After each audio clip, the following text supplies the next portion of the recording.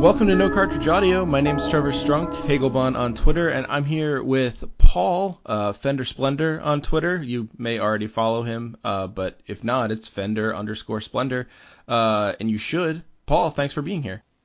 So give us an idea.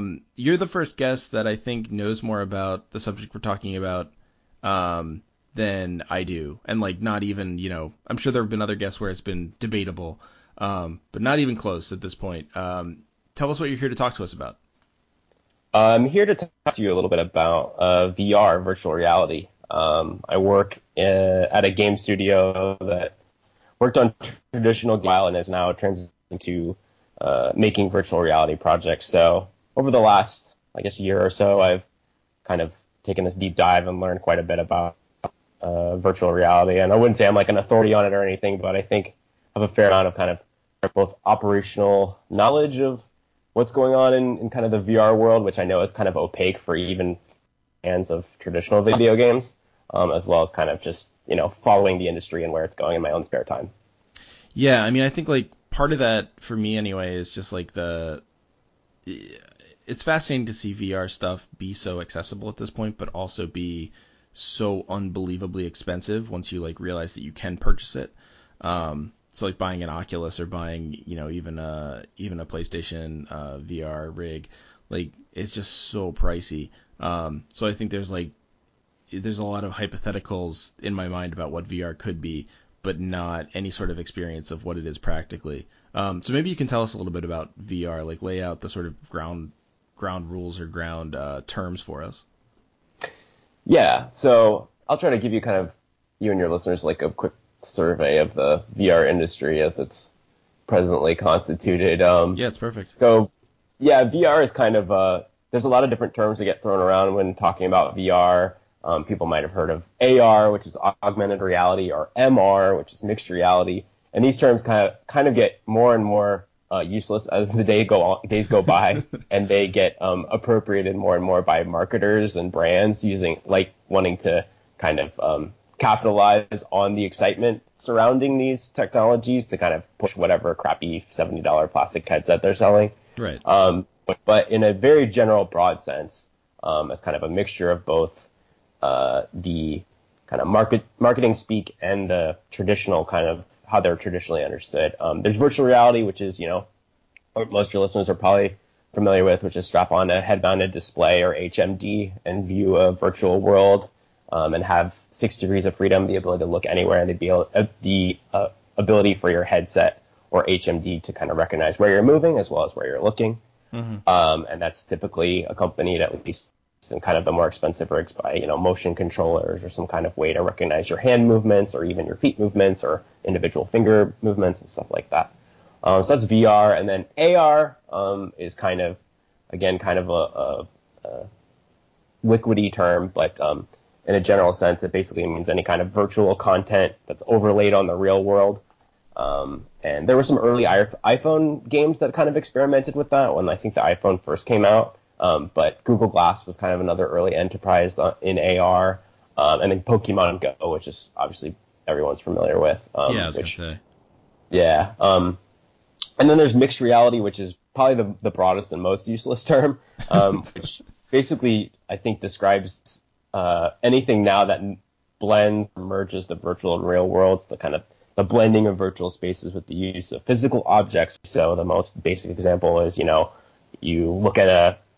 use this headset that's not blocking the real world, but you're able to kind of see through it, and then you're able to kind of overlay things like lay out a blueprint in a virtual blueprint on a real table, or play Minecraft in your living room or something, but in your actual living room, mapped to the spaces of your actual living room, rather than just occupying that space in a virtual world.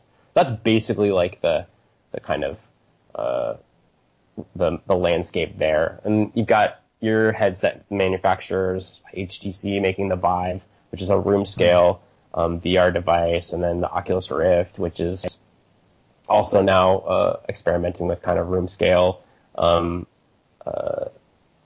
experiences, but kind of started out as a kind of seated experience. And then you've got PSVR, obviously, and then a whole bunch of there's literally dozens and dozens of headset manufacturers now, with more and more coming out every day, and each of them are kind of a little bit different, but those are kind of like the big three. And then there's mobile VR, like this stuff's obviously moving pretty quickly, which is part of what makes it so difficult for traditional games media and people like yourself who aren't really invested in the hardware monetarily or emotionally to kind of keep track of all of these things. I mean, I personally wouldn't have a fucking clue about any of this stuff if I didn't work on it. So I'm very much in the same camp.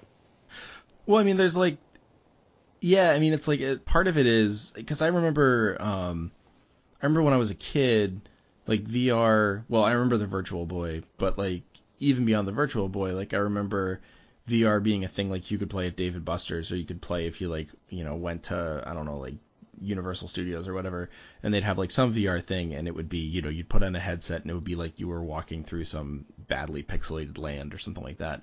But there's always been this like, and you were saying it when we were talking before the show, like there's always been this like sense of it being like 5 years away, or it being like 10 years away, like this is going to be the future.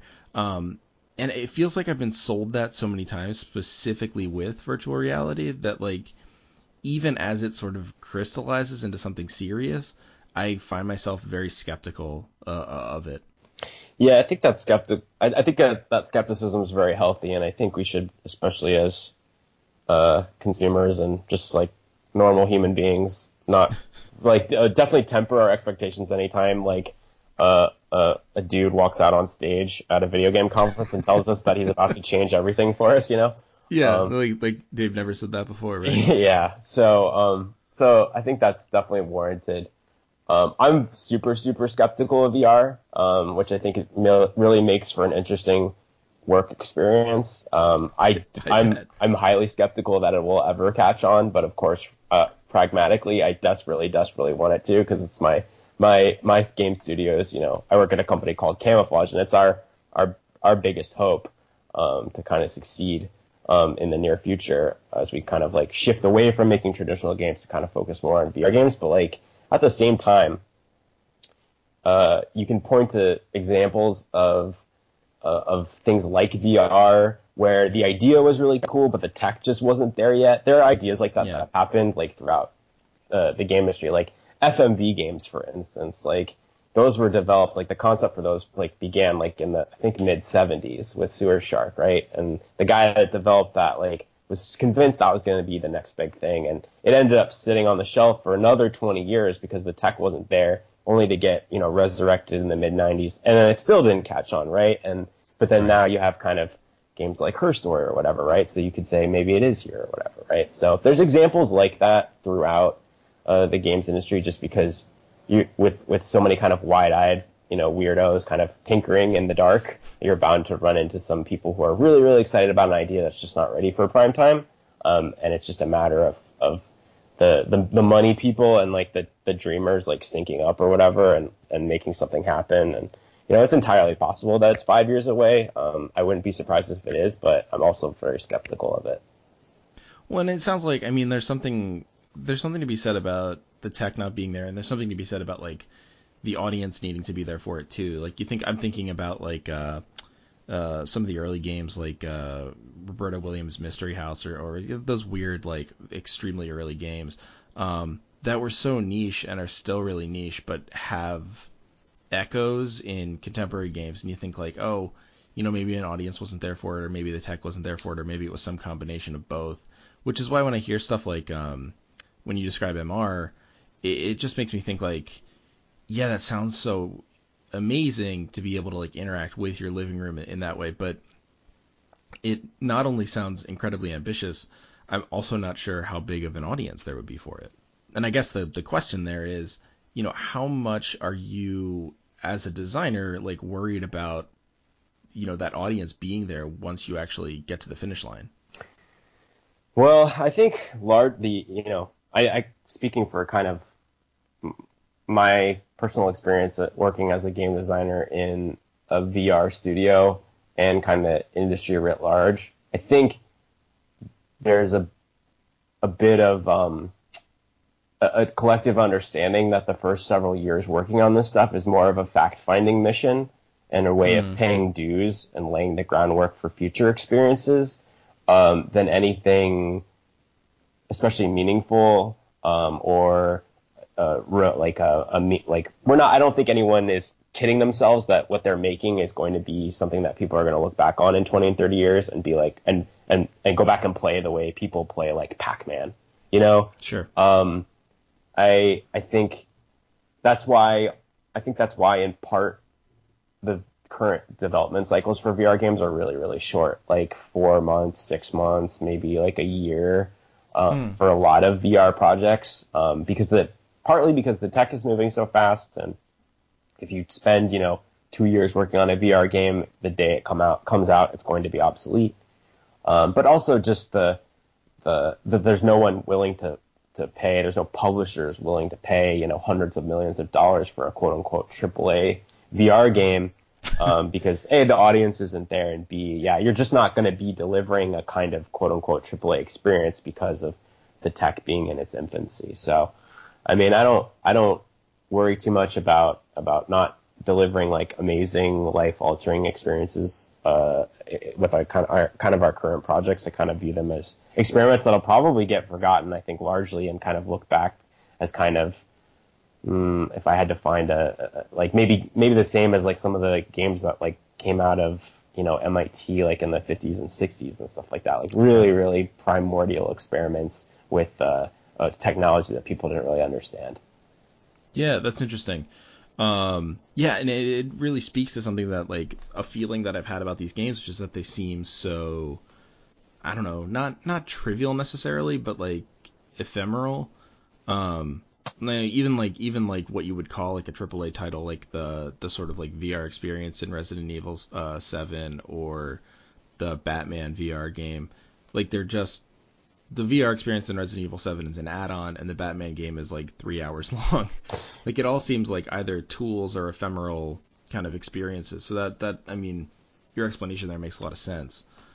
Yeah, I mean, it's funny. Like if you've played as many VR games as I have, I think we have a big VR room in our office where we have about like, I don't know, 100 VR games downloaded, and people are kind of playing constantly to keep abreast of like what's going on, because there's like a new flavor of the week that comes out every week. And Sure. for about a year and a half, I think the majority of the experiences that you see that are truly kind of first-person immersive VR experiences are either a variation on office simulators, a variation on escape the room experiences, or a variation on like zombie shooting galleries.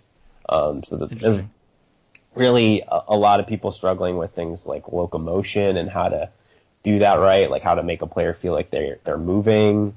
And so a lot of these experiences are just like they put you in a single place, like Batman, for instance, like puts you in a single place and lets you kind of press a bunch of doodads that are surrounding you, and then you press a button to kind of teleport to the next thing, and they're kind of just moving you along a soundstage almost, like on rollers. So yeah, it's there's a lot. The current crop of VR content leaves a lot to be desired, and I think I could count the number of games that were like things I'd want to put in front of people who are skeptical about VR. Like, look how cool this is. I could 2, 3, maybe, if that, Yeah. So, yeah. So it sounds like there's a lot of, because obviously, like, so your background is like, I'm just guessing, but your background's like code, right? Like knowing how to like code and design a video game in sort of like the guts of the game, right? You actually couldn't be more wrong. Cool. Okay, great. I love that.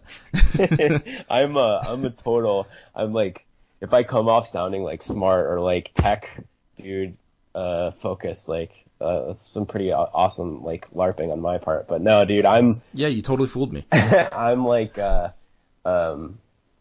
went to art school. I went to Savannah College of Art and Design to study like Sweet. interactive design and game development. And it was very, very light on like the tech aspect. It was mostly focused on like theory and practice and experimenting with like form and content of game design. And it was very not focused on code at all. And what I do in my current job is like I'm probably next to my boss who is a full-on Luddite. I'm probably the designer, if you want to call it me that, because I kind of gravitate between producing and designing. I'm probably the designer on my team that's like the least tech affluent. So I'm very, very like soft skills oriented dude in the office. So you kind of like, but that's actually even better because like for my purposes, because it seems like one of the things that is so I don't know important with VR is like this I don't know this almost phenomenological understanding of the body, right? Like understanding it seems like so out of the realm of most designers' wheelhouses to be like, yeah, look, like you have to think about how it feels to move or how it like what like sort of constitutes the feeling of embodiment or something like that. I mean, do you feel like you have a better handle on that than some of the more sort of like code-based designers or some of the more techie designers? I mean, yes and no. Like, what's interesting about, because I may have spent a little bit more time than maybe some of my coworkers reading up on like some of the VR research that's been happening since like this 80s and 90s, but Mm-hmm. we're all kind of learning at the same time because it with with traditional game design, you have kind of an established set of best practices, but there's no, and they can be helpful up to a point, but a lot of the really cool stuff happens at like the razor's edge, where people are kind of experimenting with form and content, like indie developers, right? Who Yeah. kind of throw out the rule book or subvert it or do interesting things with it, right? There's theory, which is, there's kind of game design theory, which is really, really helpful in conventional game design. And especially if you want to be somebody who, like a lot of indie developers that experiment with form and content and subvert traditional kind of game design best practices and stuff and do really interesting, cool stuff. That's really helpful in like the traditional game space. In the virtual reality development space, I feel like it's probably less helpful right now while the people are still learning best practices and getting their feet wet because there's so many rules there's so many things that you simply can't do because they'll make someone sick. So you might have like a really cool idea about how to maneuver a particular space automatically while they look around at things and kind of you might write this down on a piece of paper and be like, oh, that'd be a really cool kind of journey to take the player on or whatever. But if you didn't know anything about virtual reality, then you would know that like looking around while people move one way, and I'm sorry, let me restate that. If people move in one direction and then they kind of look around at the same time while they're not in control of which way they're moving and they're kind of getting jerked around, it'll make people nauseous because VR is just like your brain being manipulated.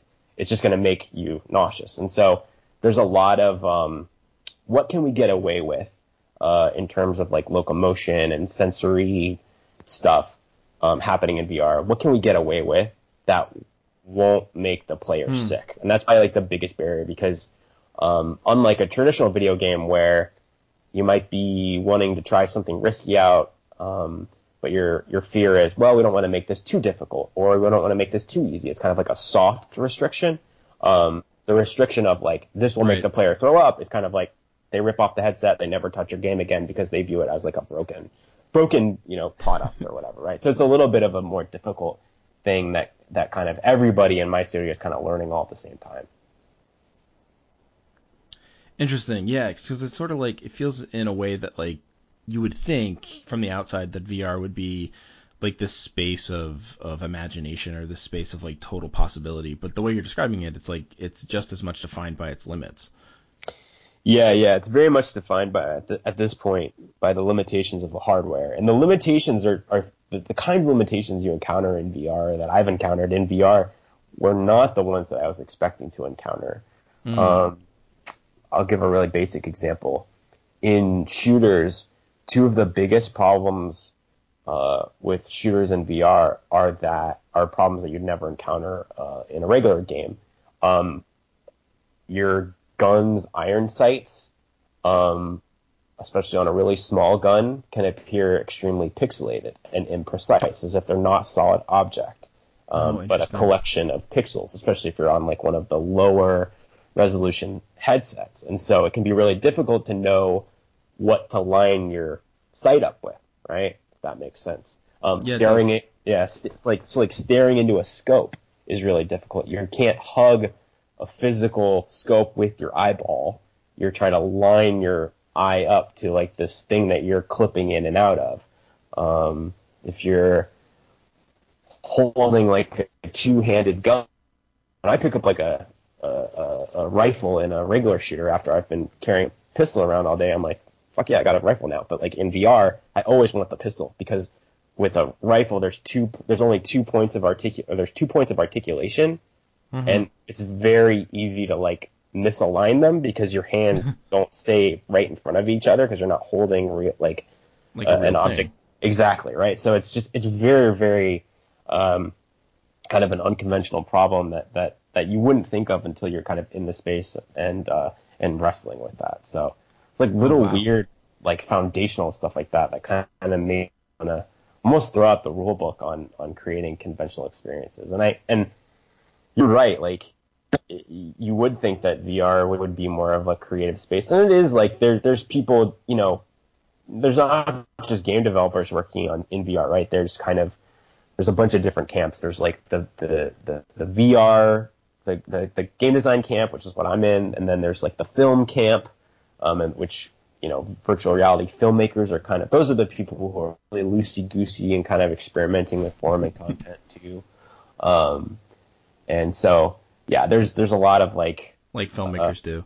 Yeah, exactly, right. They've Sure. they've kind of like weathered a bunch of technological changes throughout the ages that maybe video game developers haven't, because their film's just been around for so much longer. Well, they've had to deal with nausea even. That's like. Yeah. It's not even something that's new for them to think about, like, well, will our audiences be able to physically handle this? Yeah, they've had to wrestle very specifically with the problem of, wow, our audience is frightened that a train's coming at them. Right, and exactly. they might run out of the theater, right? So it's very similar to what I'm talking about, right? But it's it's a little bit of I don't know if I can think of a game corollary. So, yeah. Yeah, I mean, I'm thinking, again, I don't know how good this corollary is because I haven't played it, but like, I've played the traditional Resident Evil 7, but when people talk about the VR, they talk about it almost like it's almost like it's too much of a stimulation, like it's too scary or too intense or something like that, where like it's they like it, or they're really interested in it, or they sort of like think it's an amazing experience, but at the same point it's like, well, that was too much, like it was too scary on some level. So it's almost like a torture test as opposed to like an aesthetic experience. Yeah, and there's definitely an audience of there's this whole kind of genre of like scare the shit out of me games on Steam, like Five Nights at Freddy's and stuff like that, where it's just like Sure. People live to be, have the piss scared out of them by these kind of jump scare games and stuff like that. And I don't know if those same people who kind of live to be scared would necessarily enjoy those same experiences in VR, because you are a participant in that experience. Right. I'm not like the biggest. I kind of had a similar experience playing Resident Evil, but I'm not big, or playing Resident Evil in VR specifically, but I'm not a big scary movies or scary experiences kind of guy. But even in things that aren't scary, like Raw Data, which is a really kind of popular game for the HTC Vive, it's really nothing more complicated than you standing in a room and spinning around as robots come at you, right? But the feeling of something coming up behind you is not something that you deal with in video games in a conventional sense. Like, just having something come up, I had to like rip off my headset when that happened the first time, because I was like, dude, fuck this, man. Like, I don't want to feel that way. It's not pleasurable at all. Being a participant, in those kinds of experiences, rather than a passive observer, is really unsettling for a lot of people. Well, it's fascinating because like it makes me think of the problem of the uncanny valley, just like in a different register, right? So like I'm sure you know it, but like for people who don't, like the uncanny valley is like this problem in basically like computer animation where or it's become this problem in computer animation wherein if you make something look too human like there's like a point at which it becomes uncanny or too much like another person, but still not quite, that it makes people upset or makes people frustrated or scared as opposed to like interested or impressed. Um, and it's just like it's interesting to think about that in terms of experience as opposed to like perception, because it's not like the VR games look tangibly better than say like a next gen system or like a super good video card might give you. Um, it's literally that they give you this different experience, and like that's too real. Like it kicks into your lizard brain, and you're just like, I don't want to be pursued. I don't want to be chased. I mean, that's a very that's a very unintended or unexpected limit. Yeah, I don't think we know, again, just because this whole thing is in its infancy, too much about what the kind of short-term and long-term effects of being subjected to these kinds of experiences really is. Like, and you're right, like the games don't look that much better. If anything, they look worse because these headsets, they have to render their graphics at 180 or 120 frames per second because they're displaying it to two different eyes instead of a pair of eyeballs staring at a screen, right? Wow. Yeah. So so there's a significant like degradation or whatever. But yeah, like there's a lot of unintended consequences to being in these spaces for prolonged periods, and it's something that I really don't think too many game developers are really care about. There's It kind of relates to kind of, I guess, the ethics of being in VR and what's kind of an acceptable range of experiences to deliver a player and still kind of feel good about what you're doing, and Right. not feel like a full on, when people would talk about when mobile games that had in-app purchases were getting really popular, a lot of conventional game developers got really uncomfortable with um, you know, this new trend in the games industry, and I was like, that's not what I do. I don't make gambling simulators. I don't make these like Skinner boxes. Like what I do is make satisfying, fun experiences, right? Which Right. it's maybe not a binary. It's probably more of like a spectrum, but there's no similar hand wringing going on in VR right now. Really, it's more just like what can we do? There's no really accepted standard of best ethical practices or anything like that.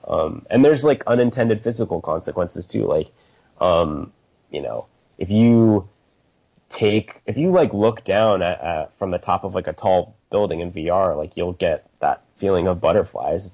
That it's the same feeling you get if you stood at the top of a tall building in real life, at least for me. Wow. And if you spend a lot of time running around or looking at objects in a certain way in VR and then take off your headset, it can sometimes feel like, when you get off a treadmill and you still feel like you're running, Yeah. it can kind of feel a little bit like that. So there's all kinds of like weird unintended consequences that I think once headsets are more broadly adopted, you're going to read more scary kind of like, articles on Gizmodo about, this is what happened when like some, 80-year-old woman played this game for 6 hours and then killed her dog or something like that. You're gonna see Right. Yeah. weird stuff like that happen.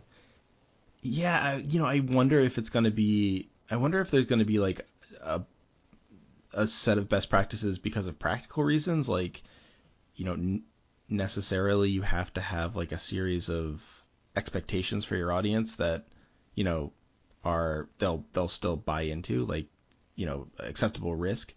Or I wonder if it's just going to be like, I wonder if anyone's going to in the games industry kind of push it far enough that everyone else is like, okay, we can't do it anymore. Because immediately I'm thinking like, when is it going to happen that someone just like makes like literally like a torture simulator in VR? Like it's not to me it doesn't seem like and I'm not scandalized by that, but I don't think it's like unlikely, right? Like considering all the games that have been produced.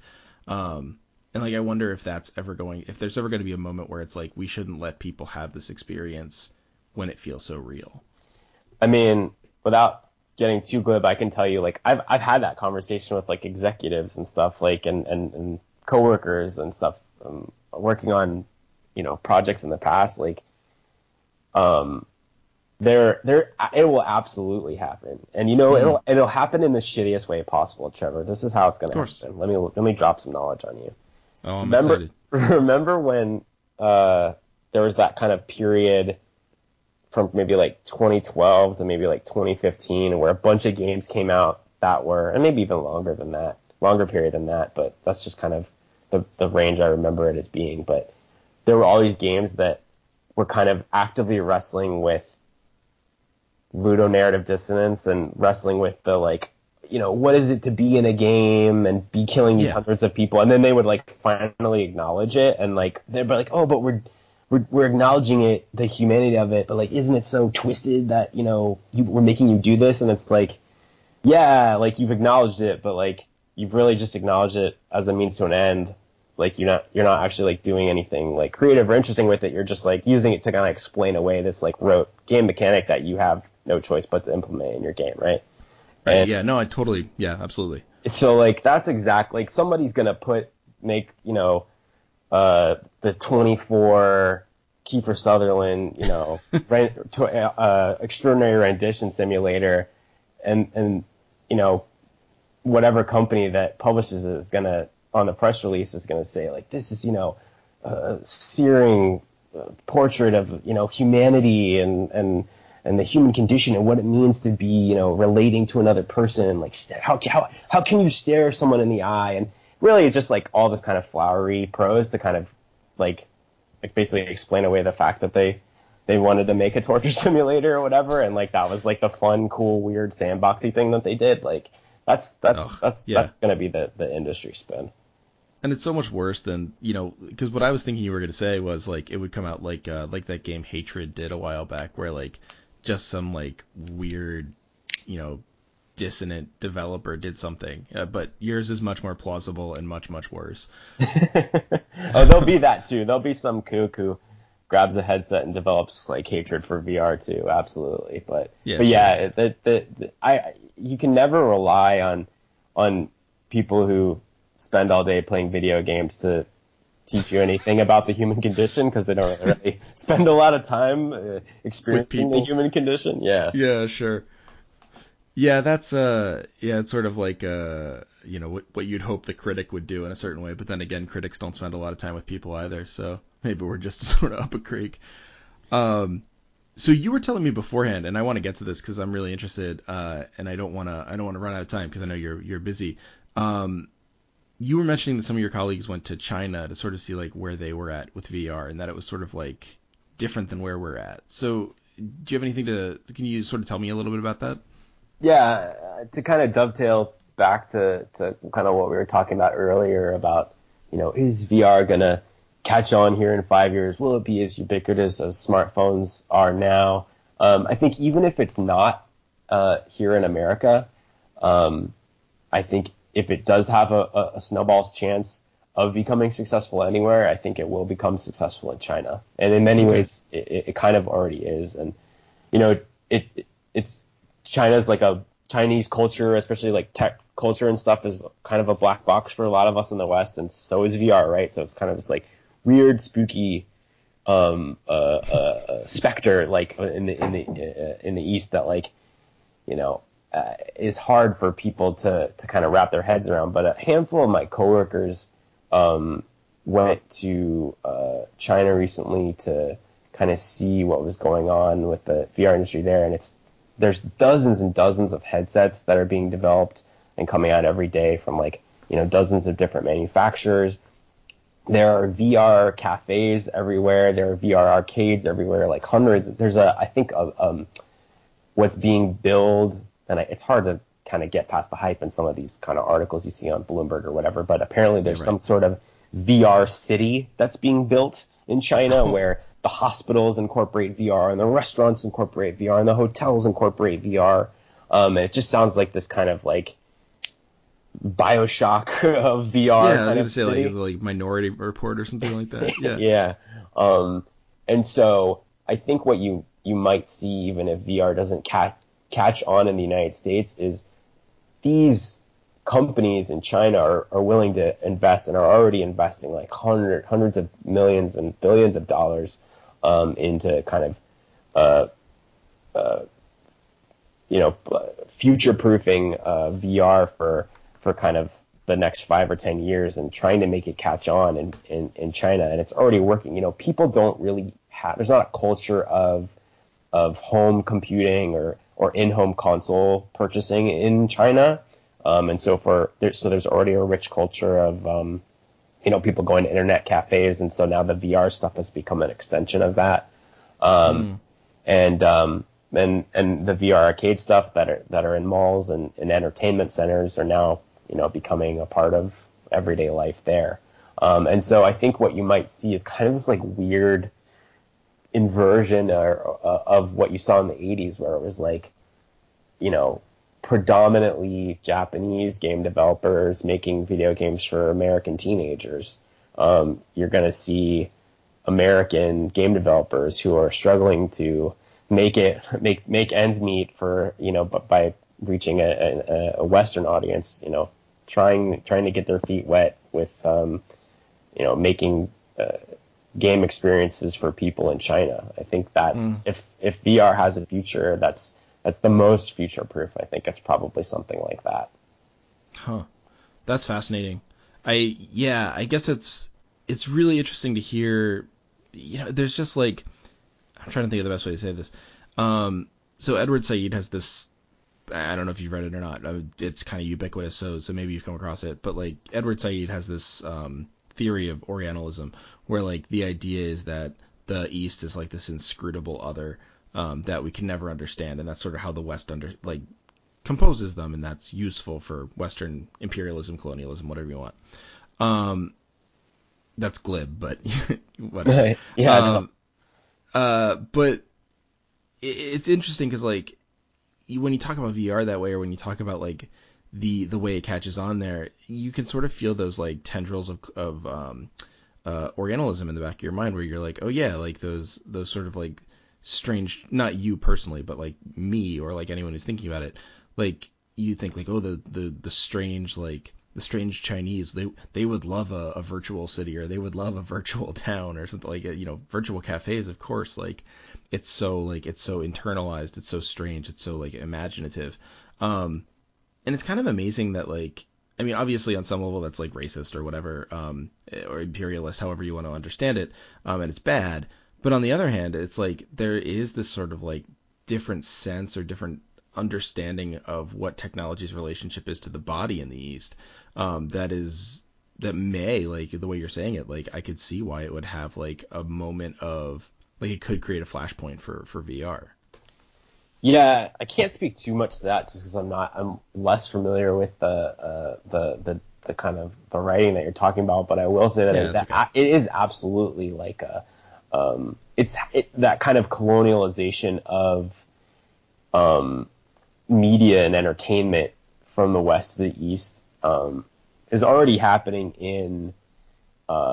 It's kind of an extension of globalization. It's already happening in the movie industry because movie audiences are less and less reliable here in the West. No, people Mm-hmm. don't buy movies; they pirate them. They don't go to the movie theaters, and so the movie industry moguls and people that are doing things the right way, I guess that being the way to make the most money, Sure. are rejiggering their strategies to kind of to tell universal stories, universally appealing narratives that they can then sell to audiences in places like China and India, where movies are still very popular and there's an emerging middle class that's ready to spend money to go to the movie theater.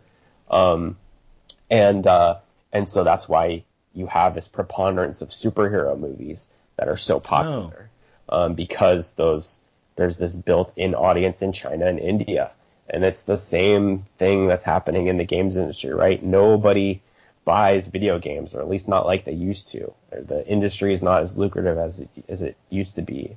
I mean, I guess it is, but only for a handful of companies now that have now consolidated power, right, and put the rest of us out of work, or made us, Sure. Indie developers hoping to get our games greenlit on Steam or whatever. So,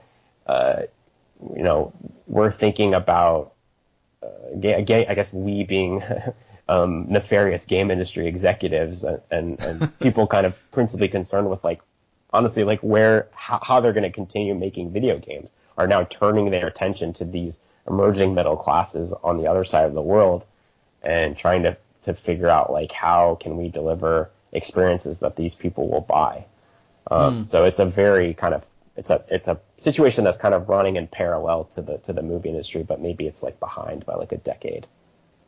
Yeah, and you were very humble about being able to respond to it, but I think Saeed might find that very interesting insofar as, like, a lot of the appeal to othering a whole nation or a whole hemisphere of people is this fear that is a defense mechanism against, like, sympathizing or against seeing them as like you, and the idea that, like, just as the middle class is falling apart in America, it's rising in China and India, is like a totally, I mean, it's a rich moment for, like, that sort of imaginary where you're just like, oh, there's a new world across the sea or something like that. Whereas what you're actually seeing is, like, a moment where you see what you can sort of see, like, the seeds of what the industry was in what's going on now in just, like, in another country. Yeah, it's less of like an exciting kind of brave new world on the other side. It's more of just like the dealing with a mass exodus, dealing with the collapse of maybe not the collapse, but like the slow burn of an industry that has consolidated a ton of money, power in the games industry, and you see part of what's so, I guess, to bring it back to VR and to game development, like, part of what's so appealing about VR for game developers like me is who are, my company, Camouflage, we were founded in 2012, and we had a really successful Kickstarter for a game called Republique, and it. We raised like $500,000 and made this, and then spent the next few years making this game that we thought would, be kind of part of the vanguard of new premium mobile titles, because we saw, smartphones were getting to be ubiquitous, and we thought, like, hey, now there's like a whole generation of hundreds of millions of gamers who are craving real game, meaty AAA style game experiences on their smartphones. And the truth was that wasn't really the case, except for maybe a handful of games like Infinity Blade or whatever.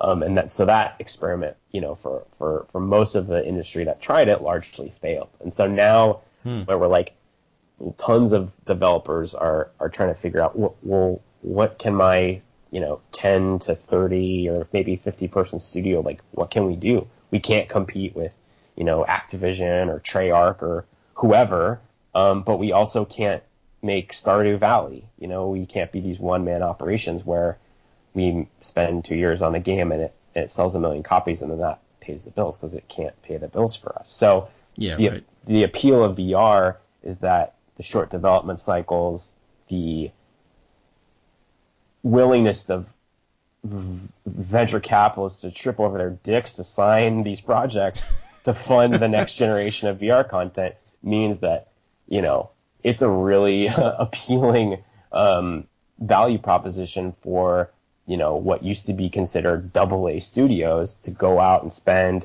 6 months or a year or whatever, putting food on the table to make these games for an audience that is, doesn't exist in the United States yet and may, exist potentially on the other side of the world. So it's really, people stand on executives stand on stages at Davos or TED or whatever and talk about how exciting VR is, but for a lot of game developers, at least, if you're as glib as me, like it's not exciting. It's kind of it's a reactionary position that we're being placed in.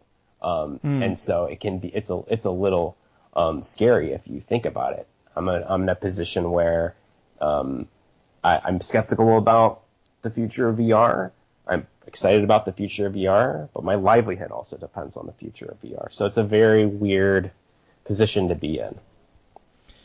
Yeah, very, very at once like the excitement of speculation and the fear of precarity. You're kind of like at that terrible like joining of those two branches. Love that late stage capitalism, bro. Ooh, ooh, it's so sweet. Well, that's like a perfect place to I think wrap up because that's basically the thesis of this entire podcast so far. But was there anything that you wanted to get to, Paul, that we didn't touch on? No, man, I really appreciate you having me on. It's I don't get to talk about like nerd out on this stuff nearly as much as I'd like to with like-minded folks, so I really appreciate it, man. Absolutely. No, it was really fun. And anytime you want to come on. Is there anything you want to plug? Obviously, now I want to go play Republique, but anything you'd like to plug that you got going on? Yeah, I'll absolutely plug Republique, which is an episodic stealth action game that is available on every platform under the sun. You can find it on iOS, on Android, on PS4, on Steam, PC, Mac. If you like stealth action games, if you like folks like David Hayter, Jennifer Hale, Kari Payton, and you want to see it play a cool like narrative game that kind of get lost in for a few hours, I highly recommend it. I'm not ready to talk about what we're working on in VR just yet, but Sure. maybe in a year or something like that, I will be, and I can come on and talk about it a little bit more. Yeah, I'd love that. Yeah, just keep your eye on if you're interested in VR, keep your eye on Camouflage. I trust Paul's aesthetic, so I would definitely be excited about what he produces. Not that you're the only person producing it, but you can be the metonymic figure for the company, for the audience here at least. All right, sounds good to me, man. All right, cool. Well, thanks for coming on, and thanks everyone for listening. And we'll see you next time.